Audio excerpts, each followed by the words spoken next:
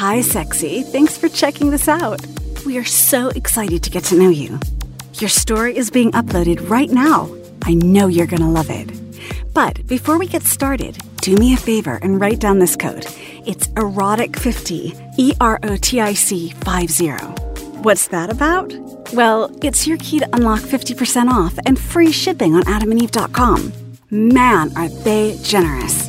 Just enter erotic50 at the checkout, and there you go. This big discount on almost any item in their sex emporium.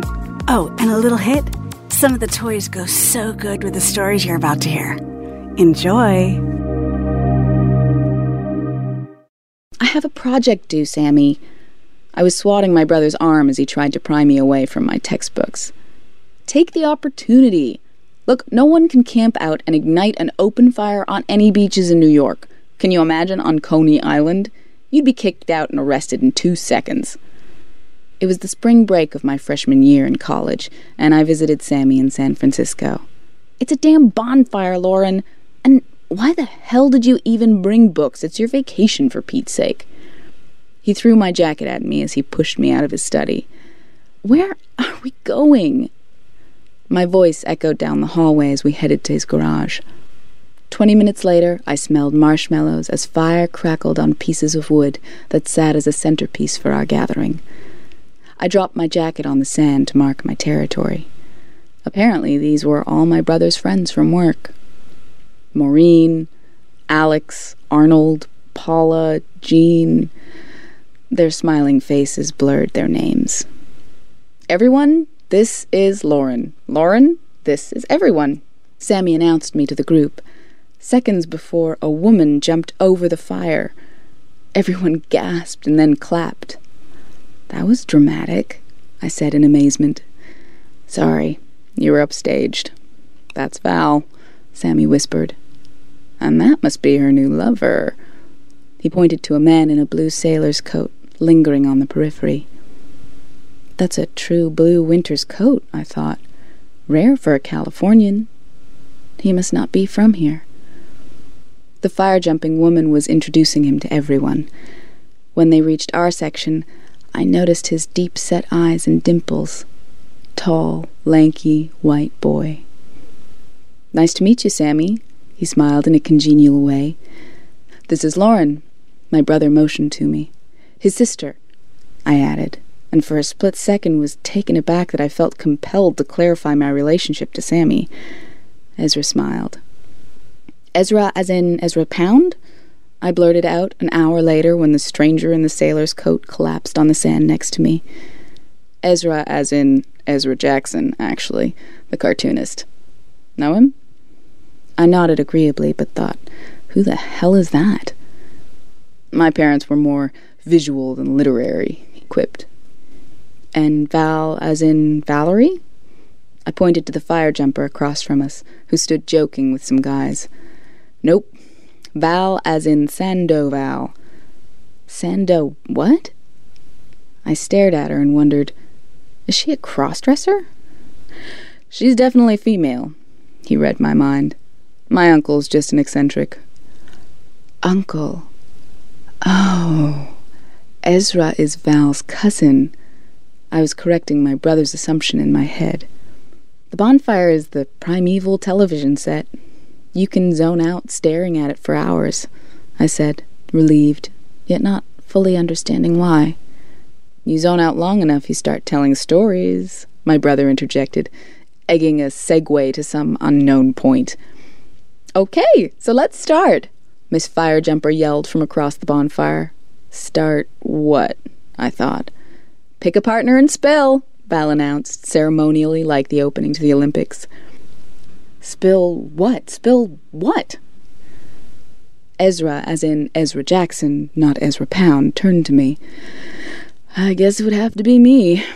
It'll be kind of weird if you picked your brother. I looked to my other side, and Sammy had already walked off with a woman named Alana or Olivia or Cassandra. I'm not really sure who. Why would it be weird to pick Sammy? What am I spilling? I looked up, and in a matter of seconds, they've all dispersed. I sat alone with Ezra. We don't have to move if you don't want to, he smiled gently, as if to pat me on my head. Where's everyone gone? Ghost stories? Excuse me? Stories from your past. He half winks. Your ghosts. Your dirtiest secrets. Dirtiest secrets? Just one. A story. In precise present tense detail.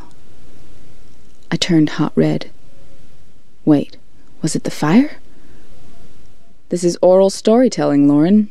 You're literary. Come on, you're a fan of Ezra Pound. You got this. He nudged me like a team buddy, like we played together on a sports team, like I'm his little sister, except I'm not. My big brother is off detailing with Cassandra or Olivia or Alana, and Ezra here wants me to spill because I got this? What does that mean? What are we doing? Oh my God. Am I having a heart attack? Breathe. Breathe. Oh my God. He smelled so good. Will he just... I think I'm gonna pass out. Are you okay? He put his hand on my cheek. I almost convulsed. You're flushed. Are you checking my temperature? Well, it's wrong. My temperature's wrong. Your temperature's wrong. He looked lost. It's the fire. Of course I'm hot. What do you expect? I'm hot. I took my sweater off. I was sweating. Silence. Well, what now? I thought.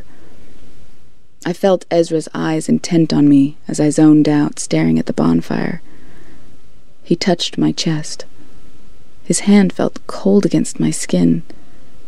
His finger landed in the space between my breasts.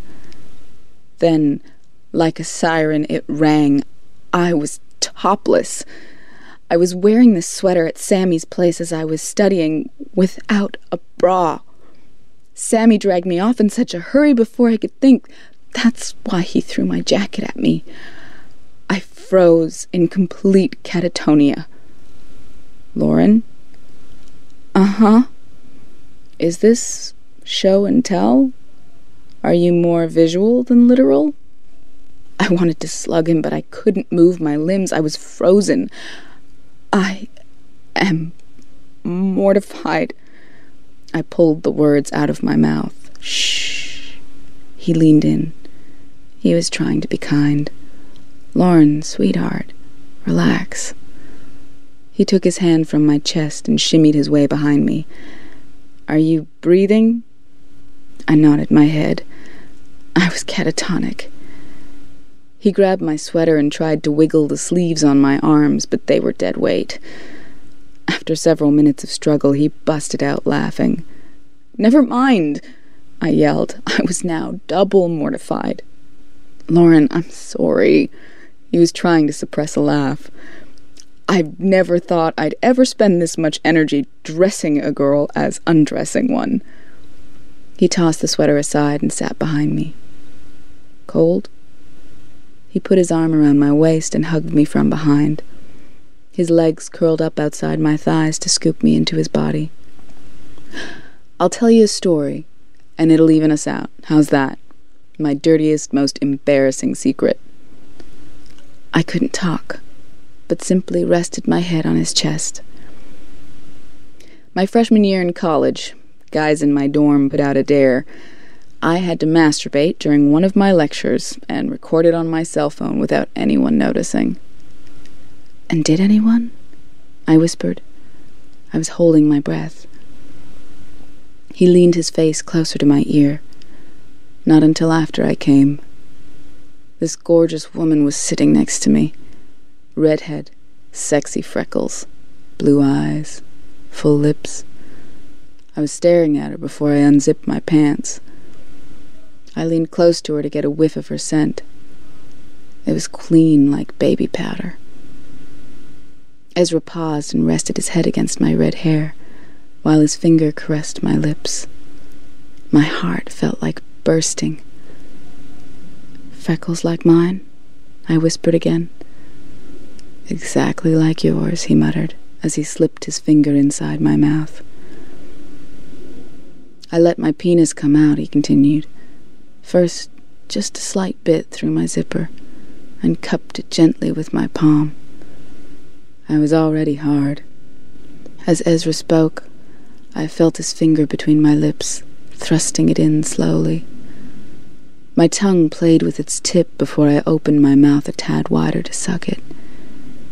He buried his face in my neck and found my ears, whispering to me how he jerked his hand up and down, suppressing his hurried breath in the middle of his physics lecture, controlling his pleasure, the intensity of the pressure of his hand, while he smelled that stranger's red hair, afraid he'd ejaculate all over his pants. Suddenly, I took his finger out of my mouth and unzipped my jeans. I let his hand inside me, in between my thong. He must have felt the wetness of my pussy lips, because all I could hear was his breathing getting harder and harder. I licked my mouth, imagining his penis rubbing against his hand in that lecture hall. Meanwhile, I heard his breath turn into moans.